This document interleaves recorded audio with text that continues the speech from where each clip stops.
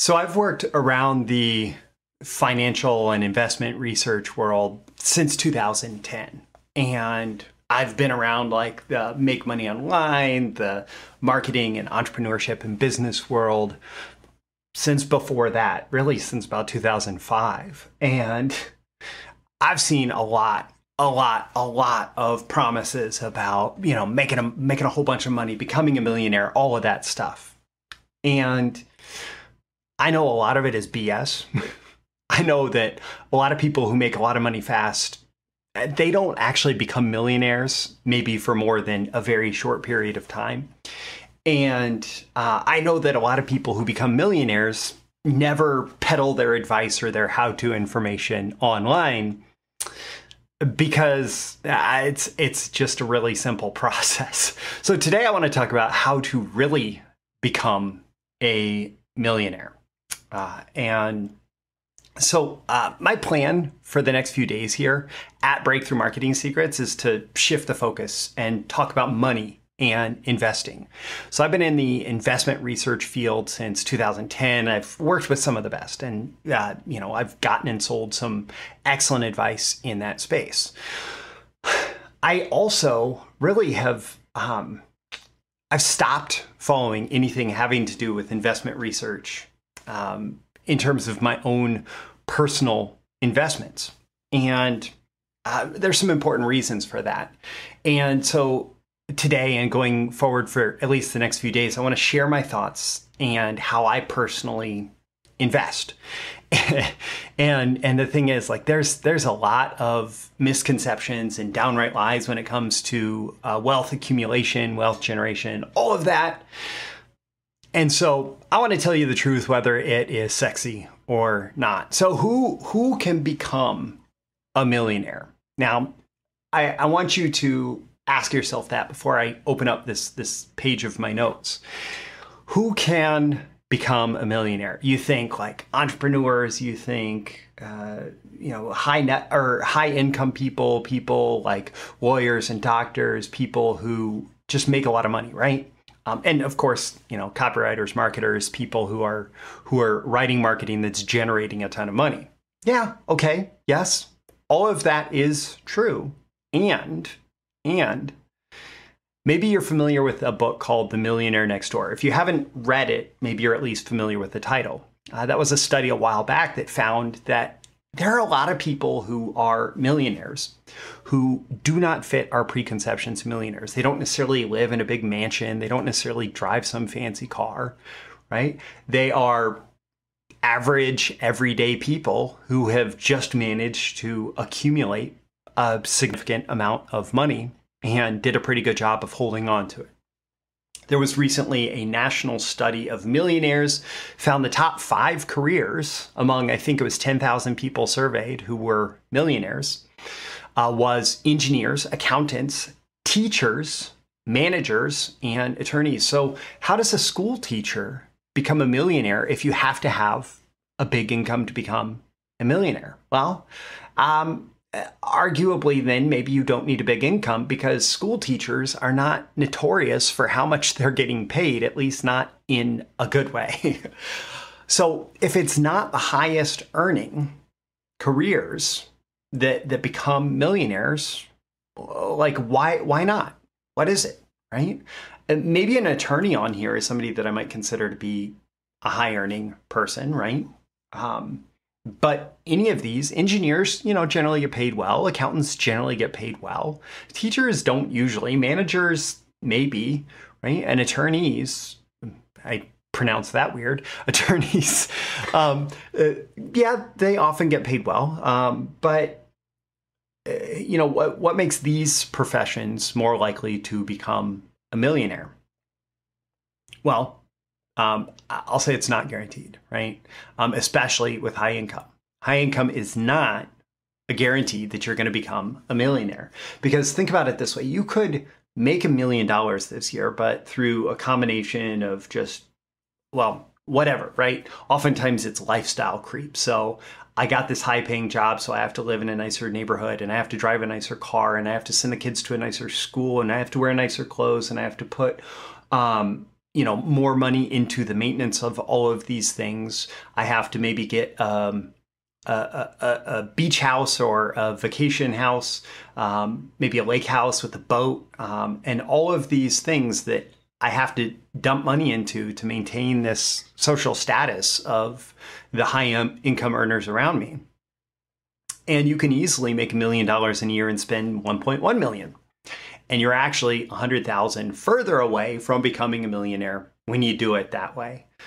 If you make a high income and you make $1 million, you save $500,000. Living off $500,000 is quite the lifestyle. Make $1 million and save $500,000, then you have, you're halfway to becoming a millionaire right there, just from that example, right? So high income is not a guarantee. Obviously, it makes it easier. And if your income is low, it's harder, right? But from our little illustration here, it's about what you keep, right? And so your goal, if you want to actually really become a millionaire, it's not about what you make, but it's good to make more. More importantly, it's good to keep more, right? So one of the things that consistently happens with people is that if we get a raise at work, we say, oh, I have more money, therefore I can spend more money. It is far better to not let your lifestyle creep up with every raise, right? It's far better to save some portion of that, right? You get a little extra windfall, you save it. Now, you can splurge a little bit, right? I'm not saying that you have to be a complete miser, spendthrift, whatever. I'm not saying that you have to just completely not spend on anything, right?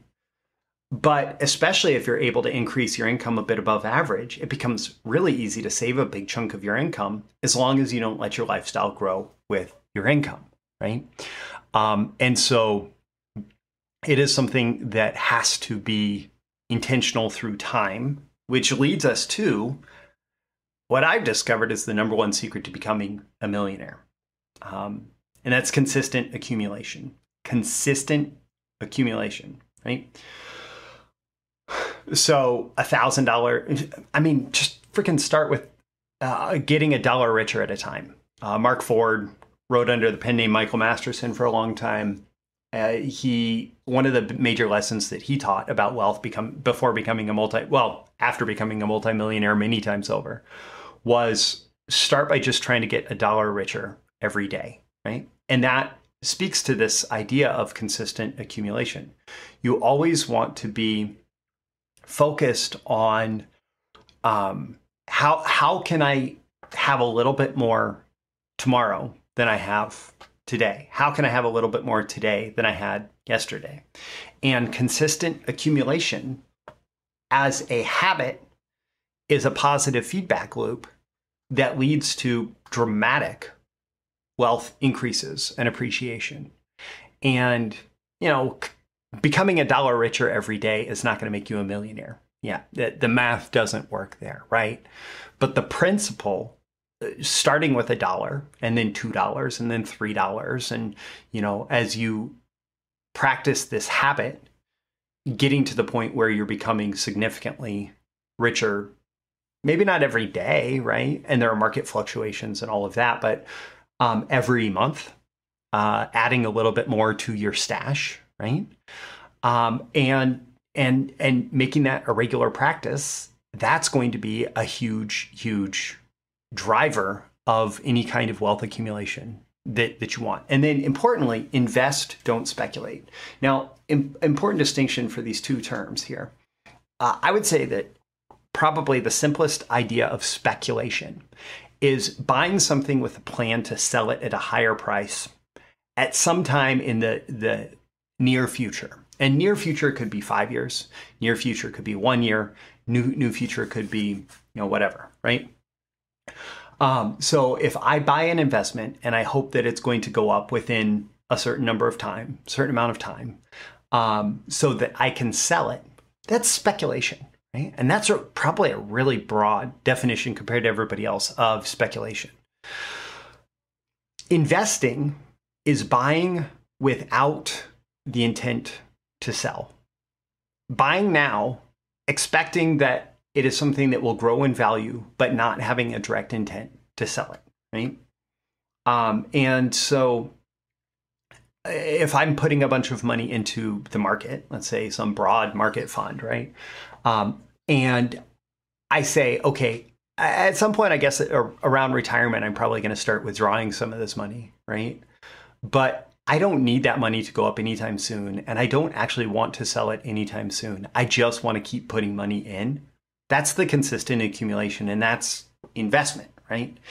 If my goal is to pick a stock that is going to be up in 12 months, that is, and I'm going to sell it then and then pick another stock, that is speculation. And yes, sometimes it works out in your favor, and a lot of times it doesn't. But the other thing that happens with speculation is you become really emotional about all the ups and downs. And so if you need it to go up in 12 months and it goes down for 3 months, even if in 12 months it's going to be dramatically higher, you might panic sell after it's down 3 months later and you're in a worse position, right? If you're investing, you're not really worried about, what the prices are going to be in the short term. You're just putting more money in. You're consistently accumulating. And that really is the number one secret to becoming a millionaire. And the world's smartest investors say, well, Warren Buffett famously says rule number one is don't lose money. And rule number two is never forget rule number one. And I would argue here that, Warren Buffett is a good example of somebody who invests. He intends to buy businesses. He says he doesn't buy short-term stuff.